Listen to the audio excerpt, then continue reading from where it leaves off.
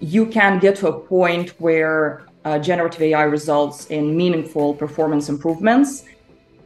Prompt engineering might not be an essential skill, so we need to start thinking about what are those AI skills.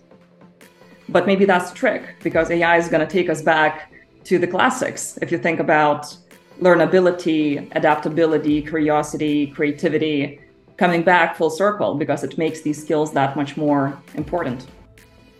L&D cannot adopt AI in silo. Exactly that. How do we make sure that AI is a net benefit for ourselves, for organizations, the society, and so on? When I think about AI skills, I inevitably start thinking about that it has to be not just a technical skill, but it also has to be about the fluency and the joy of using AI.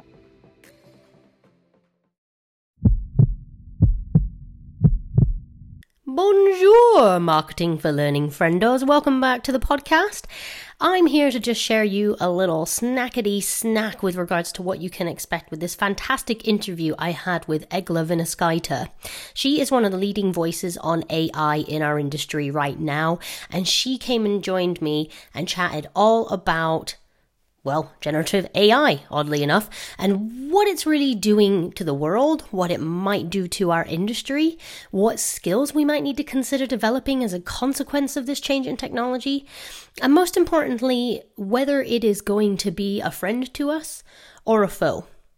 Heck, we even dig into the ethical conundrum of intellectual property, i.e., if you make something using ChatGPT, did you make it or did the bot? It's a fantastic conversation. It's not a subject area that I'm particularly well versed in, so I learned a lot just having a chat with Egle. She is such an interesting person and has spent countless hours researching the subject. So if it piques your interest, if you're intrigued by Gen AI and you want to understand a little bit more for, what role it might play in L&D in the next couple of years, this is a very intriguing and fascinating listen. So prep up your ear rolls. This is a good one. Enjoy. Hi, everybody. Welcome back to the Marketing for Learning podcast. You've got Ash today, and I am joined by an extra special guest in the form of Egle Vinauskite. She is here today to talk about AI, L&D, and the wonderful world of generative AI, chatbots, ChatGPT. Egle, thanks so much for joining me today. Hi, Ash. Thanks for having me. My pleasure. I'm really looking forward to this conversation. It's an area of curiosity for me, and something I'm seeing just going outrageously loud on LinkedIn. So I'm really looking forward to digging into the subject with you. You're quite active on LinkedIn, so some of our listeners may have heard of you before, read some of your content, but for those that haven't, would you mind giving us just a little bit of an overview as to who you are, what you're kind of up to, what your background is, just so we have some context?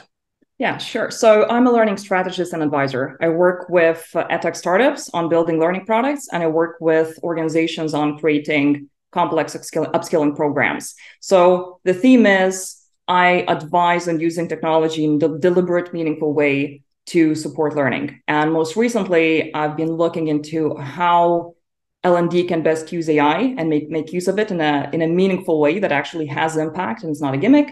And also how L&D itself can support the organization's adoption of AI. Sure. Okay. Yeah. And I think, that's the area for me that you just said there is how can it be meaningful, add value, not just a gimmick. And I think we can chat a little bit more about that. I've tinkered with AI myself, but I don't know a huge amount about it either. So I expect this is going to be an educational lesson for us all. The areas where we've used AI in marketing is, things like automation, but that's not really AI in the same truest sense of the word.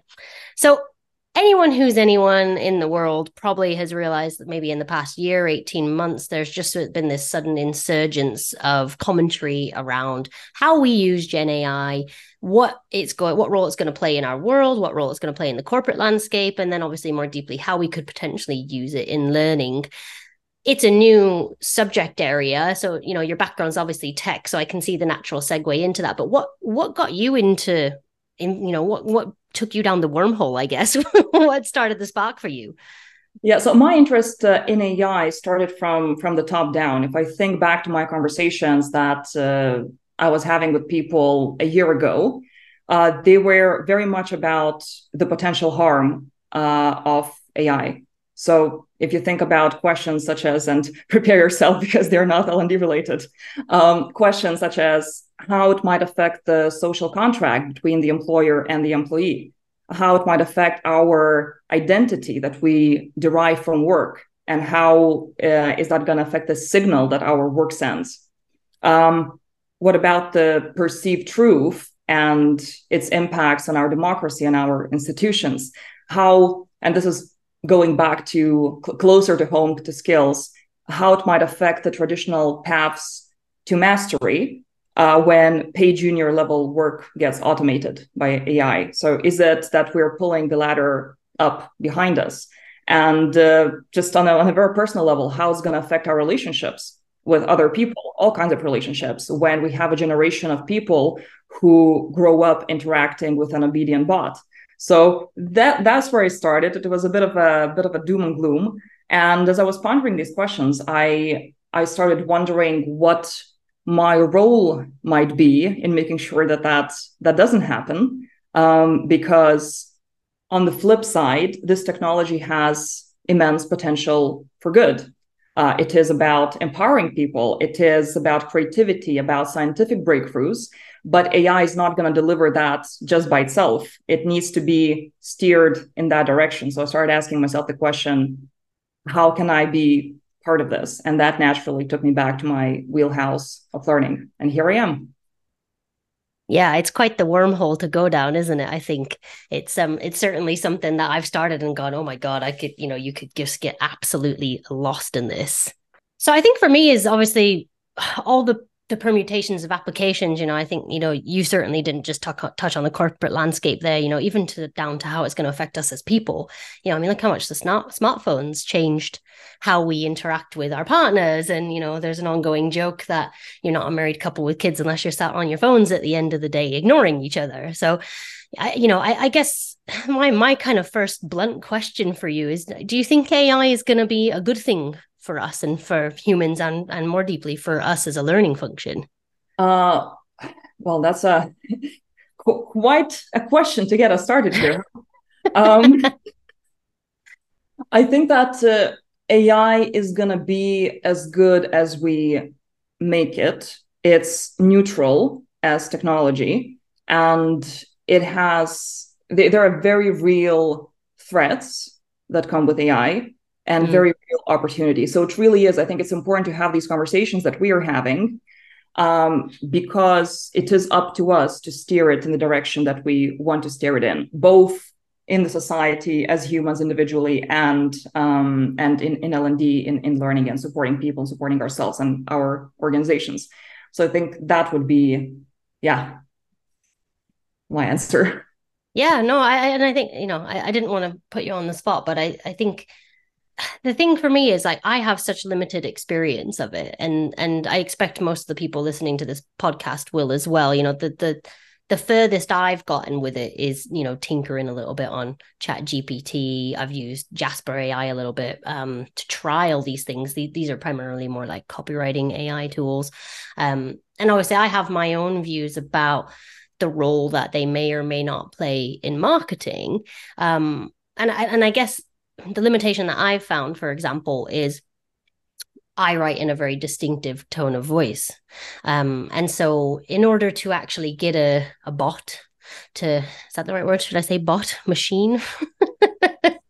Let's call it a bot for now. Otherwise, we're going to start referring to it as a person, and that's going to be worse. Okay, and then Skynet's gone live and it's all gone terribly wrong, right? Anyone getting that is over 30, and thank you for enjoying my Terminator jokes. So, for me, the problem is these things in and of themselves. I've used them more as like ideas or curation tools. For me, it's almost like a different type of search engine, because to use it for copywriting, for example, I feel like I'd have to spend an immense amount of time actually training this tool up to learn how I speak, how I type, how I write, my writing style. And that to me, maybe there is that investment of time to get it back, but on the face of it, it's not saving me much time at the moment if I was to use it for, say, a copywriting tool. obviously a lot of these tools, I think when we briefly had this conversation just to kind of spitball ideas and things like that, I asked you a little bit more about, well, how does that work? And you were telling me a bit more deeply about how that kind of training environment works and why things like ChatGPT can't actually do that right now. Would you mind explaining that a bit more? Because I found that absolutely fascinating.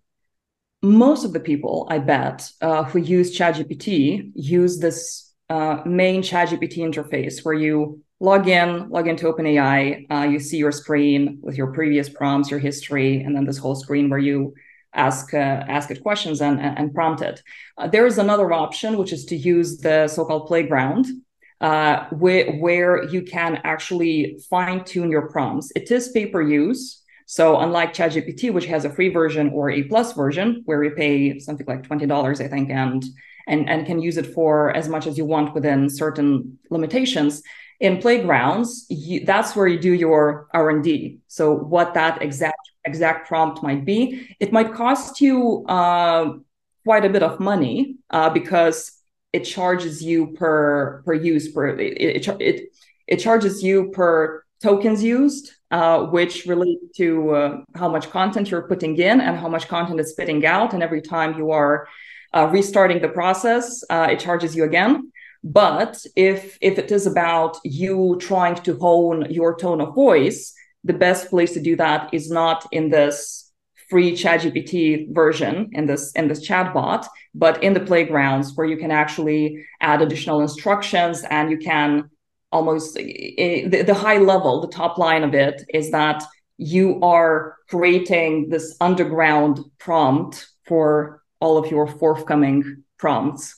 Yeah, I'm with you.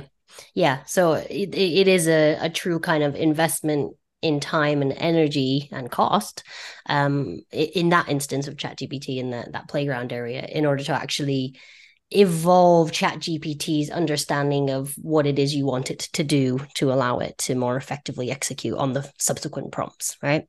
Yeah. So Exactly. yeah, I think that for me is where it gets interesting, because most people don't have the time to do that. They don't have, because AI, so I guess what I'm trying to get, AI is kind of pitched as this like fix all, where I see that a lot on LinkedIn. Like it can, it's all that it cuts the corners, it solves so many simple challenges. And I'm going to ask you a little bit later about what applications you truly kind of see for L&D when it comes to AI and Gen AI. But most people don't have the ability to invest time and budget into that. So they're using it at that top level, like I am, where they're going into the Chat GPT or the OpenAI, they're playing with Claude and they're tinkering around. To my mind, I guess it's almost kind of you get out what you put in. Would you say that that's the case? Oh, that's absolutely the case. Yes. Yeah. And I think on top of that, we don't have the real skills yet to know how to do what you were suggesting in the playground, so do we, L&D are distinctly bereft of kind of future skills, in my opinion. That comes up in MindTools recent report, the LPI capability map.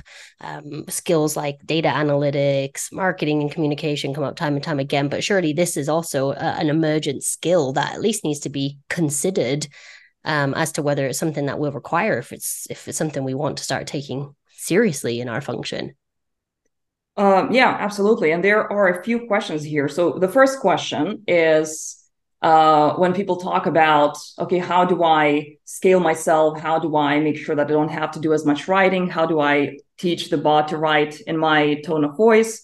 The first question I like to ask is that why? Is that what you really want? Because there is a degree of creativity, a degree of like there's something beyond just being productive in your work.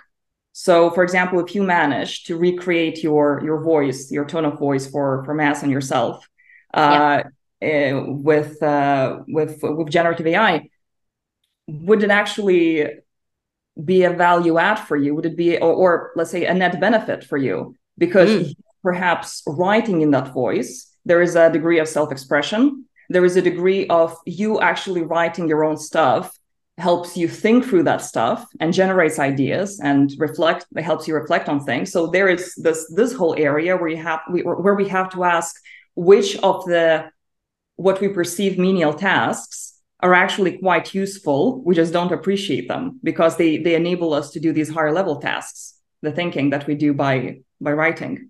So yeah. I'll say that's the first question. And in terms of skills and what skills are going to be required to actually take advantage of AI, if you think about it, the technology is obviously new and it seems very powerful. However, at the same time, it's quite rudimentary in a way. It's almost like using a terminal screen at the moment. Yeah.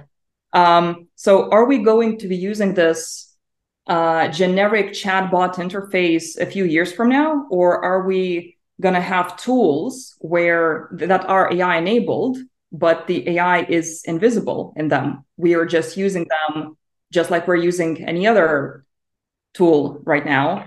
For example, flight booking or whatever. We could prompt ChatGPT to help us plan a trip. However, we might get a really good interface from some existing, I don't know, TripAdvisor or whatever, that actually help us do that without knowing how to prompt. And the same thing in work context as well. So I think that pure prompt engineering might have a limited shelf life outside of perhaps software engineering. It is much like with any technology, understanding how it works and understanding the nuance is always useful to really understand, like, okay, I see how it's all coming together. I see how changing this prompt a little bit changes the output. So I feel more fluent in thinking about how I can best use it in my work. However, prompt engineering might not be an essential skill. So we need to start thinking about what are those AI skills. For example, is it about spotting opportunities for process optimization with AI? Mm-hmm. Or are we going to have this whole field about problem solving with AI? Or is it about evaluating AI's output in my area of expertise? So we don't know that yet. And I personally don't yet have a strong point of view in terms of where we're going and what skills have longevity.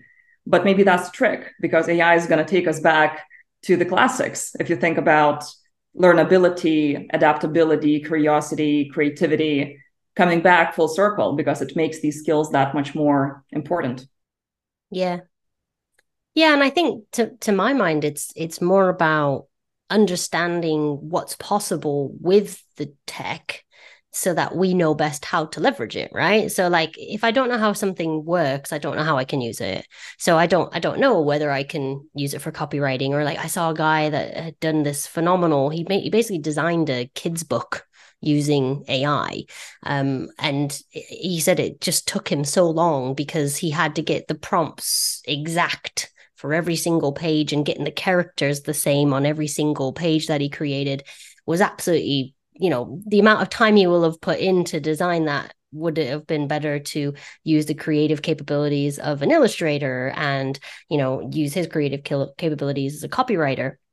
So to my mind, it's not necessarily about actually just replacing what we can do with a bot. It's actually, how can we allow it to supplement what we currently do, or leverage it in ways that do enhance what we're already doing. So I think your point about the copywriting is valid. I think it's a human skill, and having a bot write detracts from the flair and the passion and the panache that writers have, that I don't, maybe, and I'll stand corrected when I see it. That's the beauty of the human word, and humans don't think like robots. So, we have a way of using words in a way that a machine might not.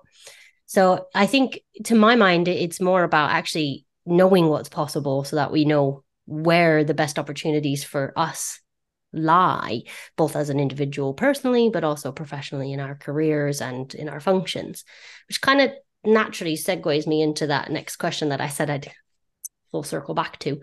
I keep my promises.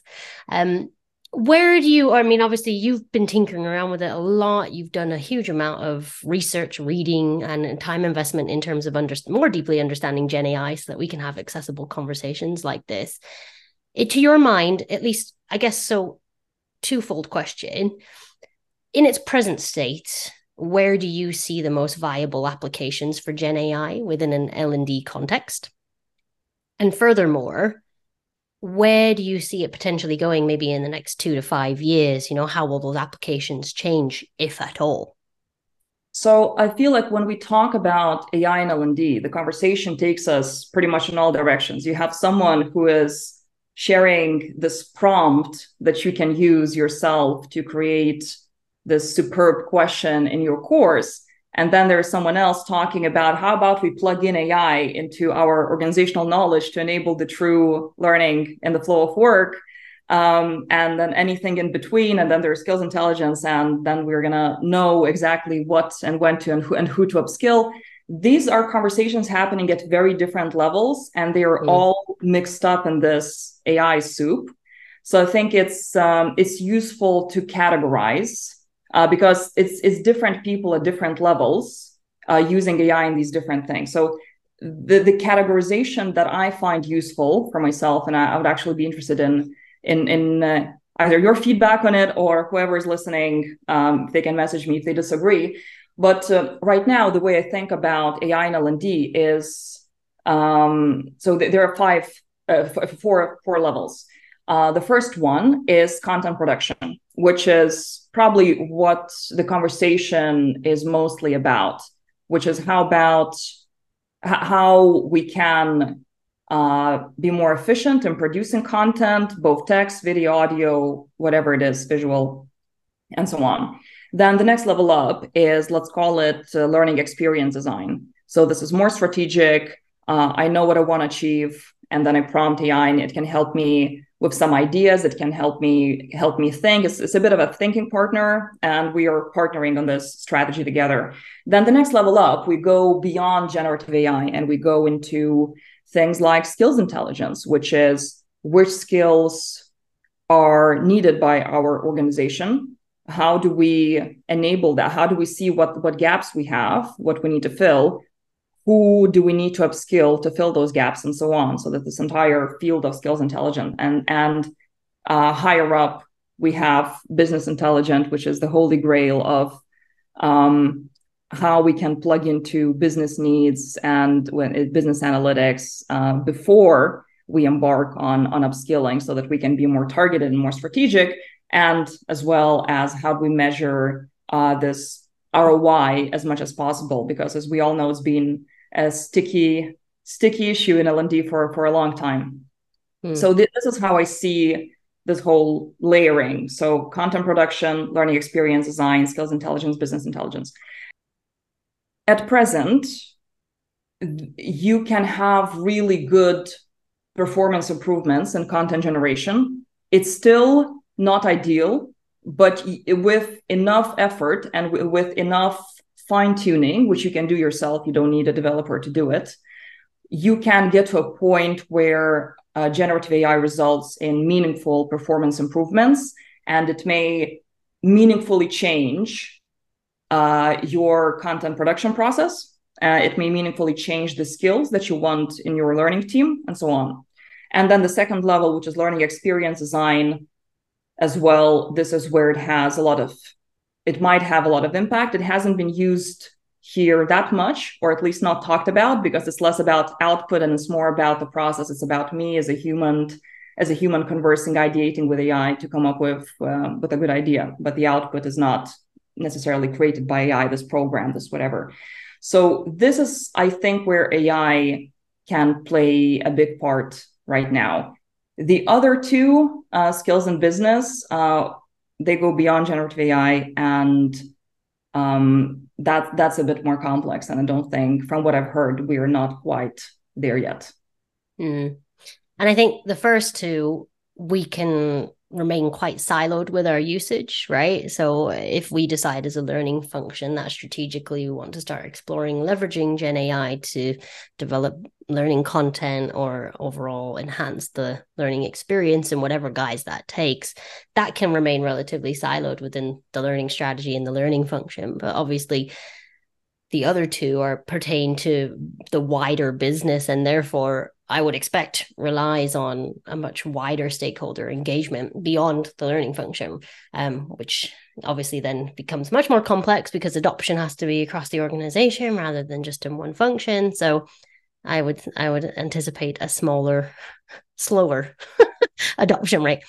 Yeah, but I would actually say that in terms of adoption, AI L&D cannot adopt AI in silo either, because it still involves using organizations' data, organizations perhaps IP, whatever. Organizations often don't have guidelines yet, don't have policies. There is no. You also need a deep understanding of what you're putting in and what is going to come out, meaning that it's not quite, even as a learning designer at a large organization, it's not quite up to you to decide to use AI. It needs to be a strategic decision that we as an organization, we are using AI, and this is our sandbox. These are the policies, and we know that people are aware of them and they know the nuance. Because the thing is that for AI to work, it is a function of data. It is a function of information. So if you're doing anything that is company specific, that potentially involves company specific information. And that, again, gets us back to a strategic decision. And so far, as of September 2023, quite a lot of organizations are putting a pause on using generative AI in learning for that reason. Yeah, I can see that being an incredibly large blocker to adoption. We're operating in a landscape where learning functions aren't even able to get business data to measure performance impact and correlate that to business bottom lines from a learning perspective. So somehow getting the organization to business-wide adopt Gen AI, I think we're a far stretch away from that. I think there's smaller fish to fry rather than bigger fish to fry and bigger problems. And when you were chatting about some of the things that you were saying earlier, I had a thought that kind of came to my mind, and you did kind of answer it with like the performance impact piece, but without running the risk of sounding completely obtuse and facetious about the whole thing, why on earth, when there's so many barriers to access, when it's actually so difficult to get it to a place where it's of use to us in its present form, why would we use Gen AI? To my mind, I'm struggling to see how the benefits outweigh the investment from a time and budget perspective. Do you have a different position on why we should use it? What it's going to do for us? Well, I don't consider myself to be a champion of AI. I am more of a person who thinks about exactly that. How do we make sure that AI is a net benefit for ourselves, for organizations, the society, and so on? So I am pretty much that's my thinking as well.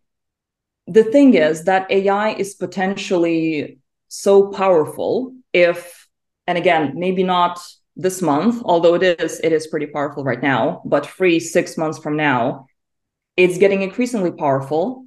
And if you have the skills, or if someone else has the skills and create some best practices, once you have that community of practice and use cases and so on, that's when the benefits might start outweighing the risks. Because even if we think about the financials, for example, I don't think that OpenAI has announced how much enterprise is going to cost, but it might be very, very expensive, as in hundreds of thousands. And when you think about it, yeah, it is expensive. But on the other hand, if you can get it to optimize your workflows by 50%, 60%, 80%. I mean, if you look at some early research, obviously research we cannot generalize too much, but some discrete use cases, we're seeing quite dramatic performance improvements, literally to a degree where we might need half of the team to achieve the same result.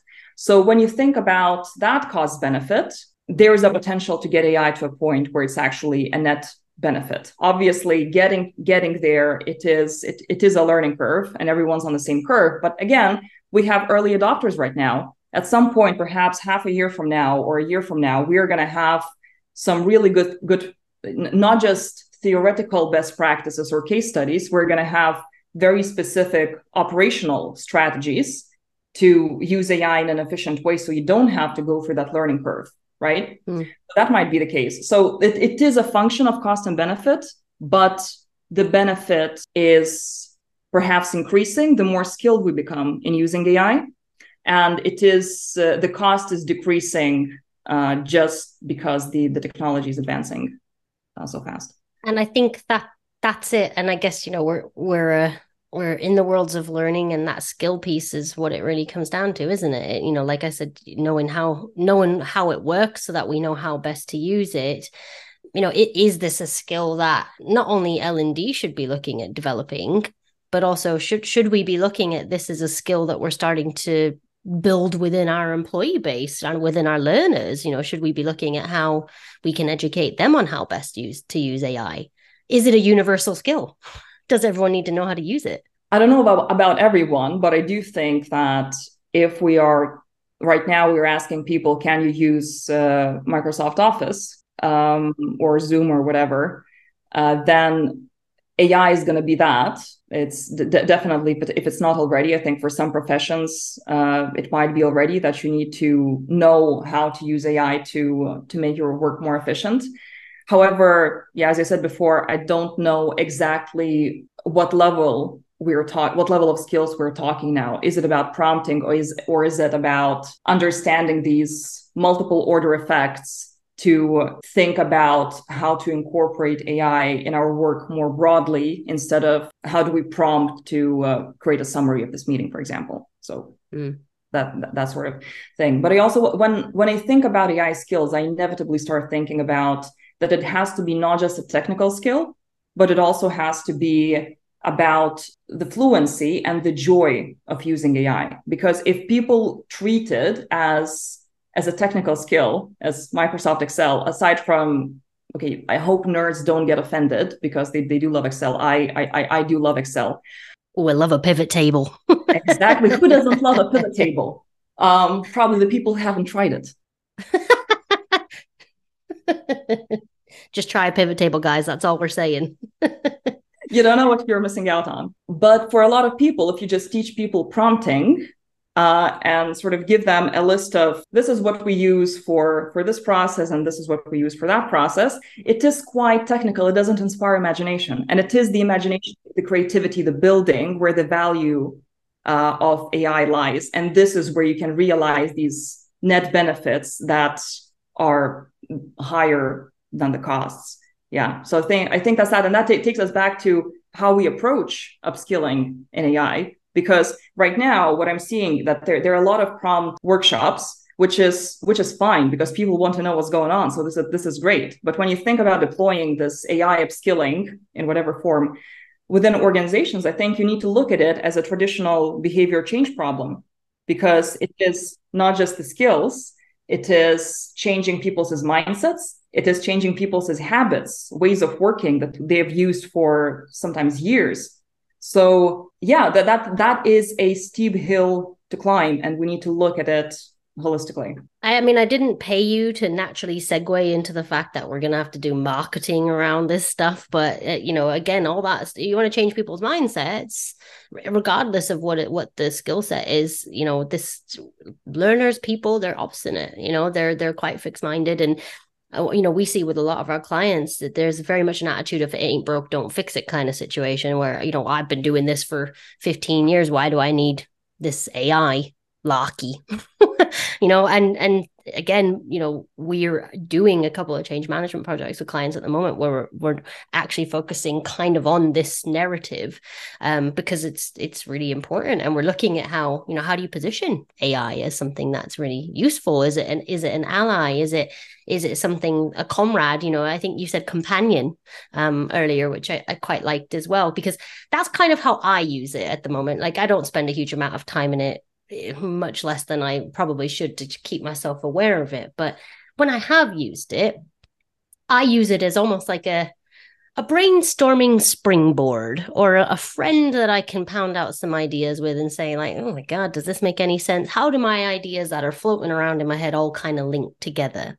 We talk about it in the masterclass, like use it for ideas and inspiration, but then add your own layer of creativity and ideas on top of that. So don't use, the copy that it spits out. Don't use that verbatim. No one reads or talks like that, but use it as a starting point to give you some ideas and then you can add your embellishments and add the flair on top.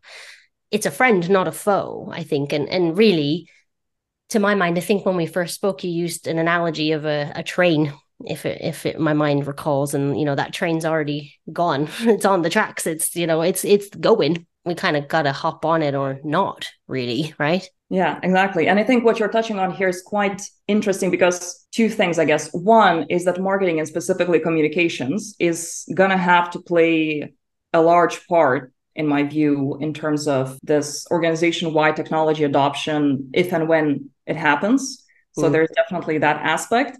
And the other thing that you're talking about, the ideation part, the discovery of it all, I think this is quite an overlooked use case for AI because we talk a lot about content generation, but we don't talk about these amazing use cases that help you understand what happens before that, from the ideas of what we're going to be doing here to, I was having a conversation with someone the other day and they talked about how, as we all know in L&D, it's quite difficult to get access to the end user, especially as a vendor, to do discovery, to have, use this whole design thinking or this product design methodology where you speak with people, you understand their problems, you test the solutions with them. And what AI can do, obviously, it's not not plan A, but as plan B, you can have perhaps feed it whatever information you have and ask it to combine it with the information it has from the internet and be your little persona. And someone can talk to and can start almost having a conversation about what it is that we're creating here before you even get to the content generation phase. So definitely the use cases are across the entire process. And the more I think about it, the wider this whole spectrum becomes.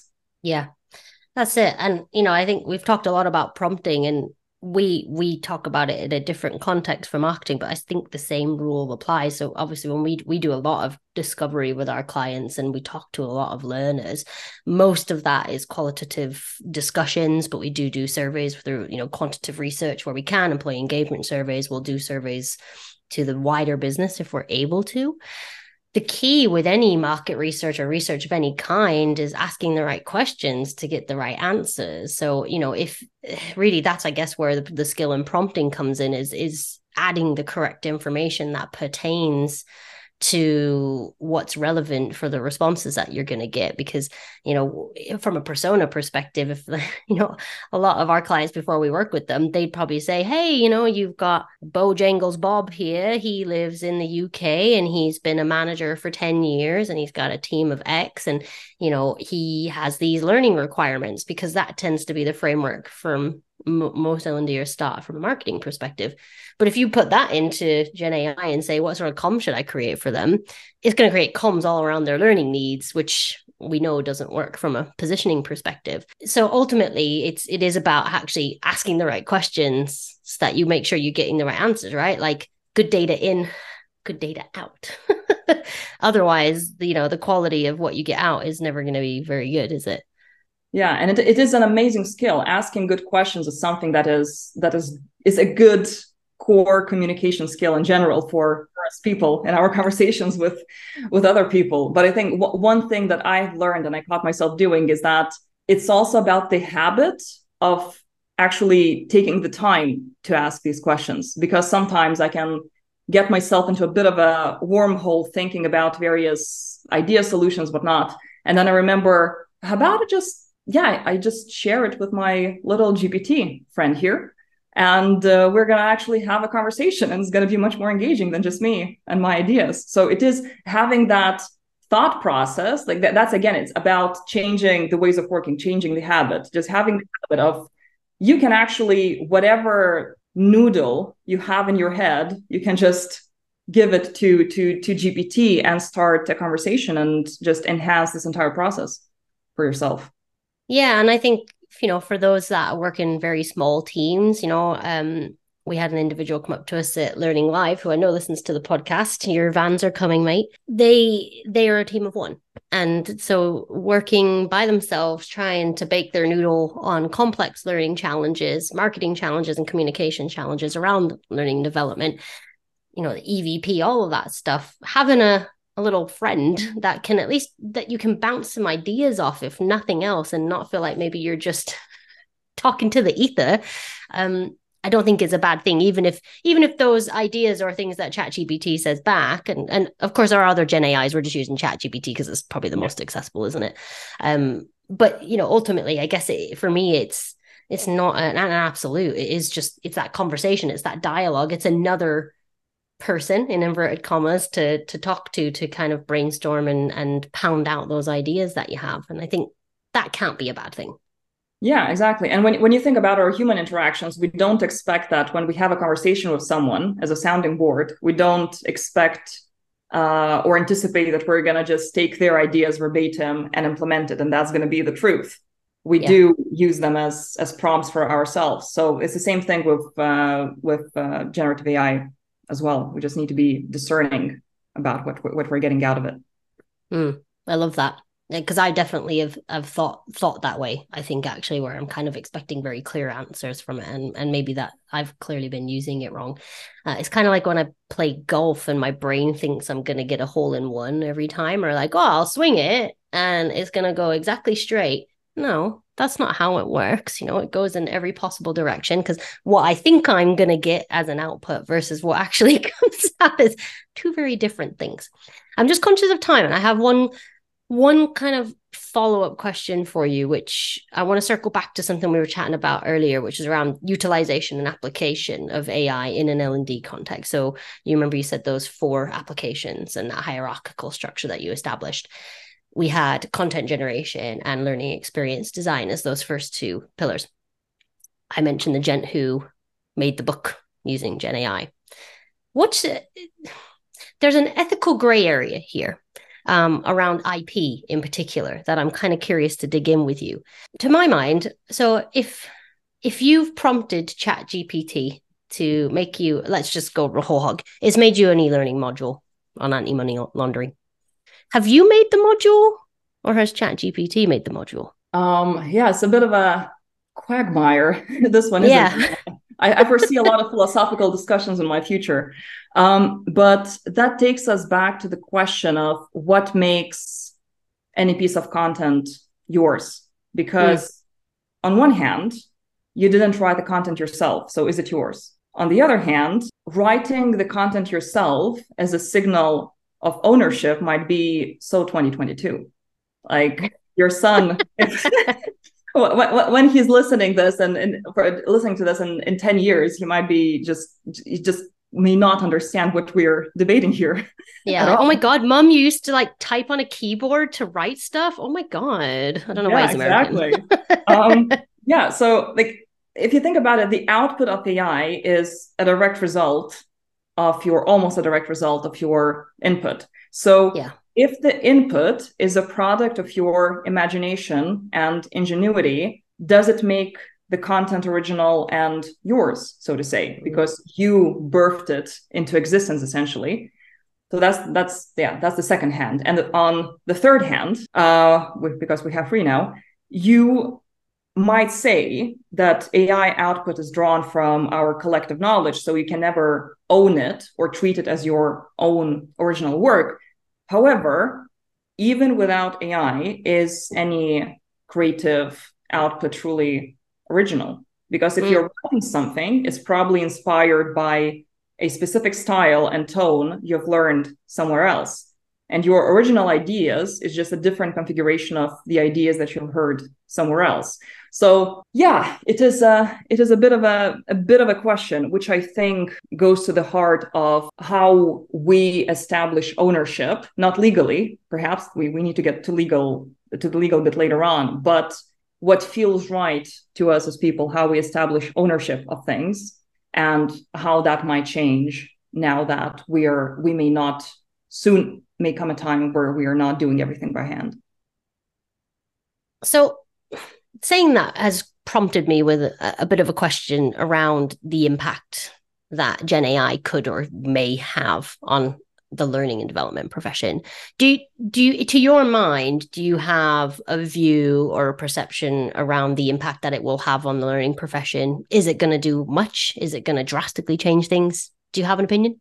Yeah, so it very much depends, interestingly, on how we define the L&D profession and what's your individual value add in this field as an L&D professional. Because the way I see it, AI makes more urgent the conversations that we've been having in this industry for years now. So the first one being, are we strategic business partners or are we content developers? Because if we are content developers, then yeah, AI is not going to be good news.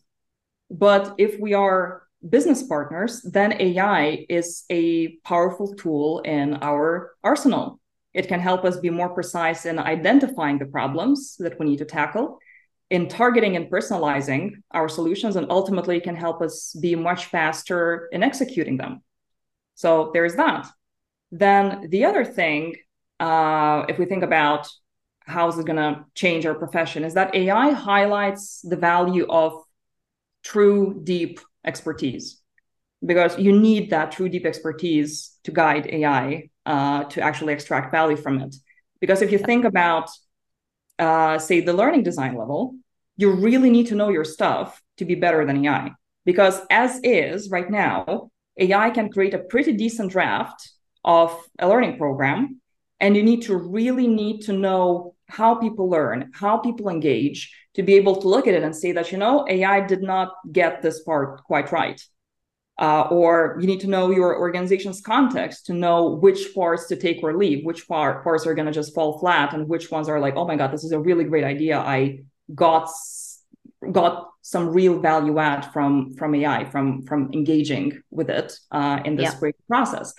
So, and it's the same thing at the higher level, at the learning leadership level, because if you think about strategic thinking, about systems thinking, about having a vision and a point of view in terms of what you're trying to accomplish in your learning function, these are the things that put you in control of AI rather than at the mercy of it. So that's the way to think about it. And one more philosophical point that I often think about, because apparently I do like those, is that the stakes of upskilling are becoming, or are soon going to become, much higher. Because if you think about it, AI potentially enables really powerful skill and knowledge building.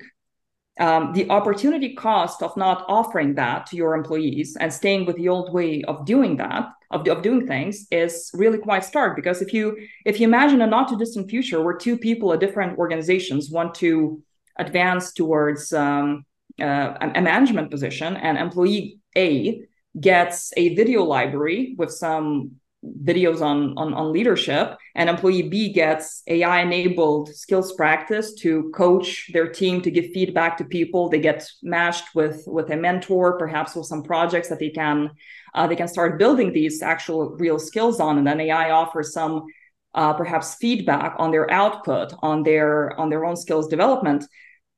When these two people meet in the job market somewhere down the line, who is going to be better prepared?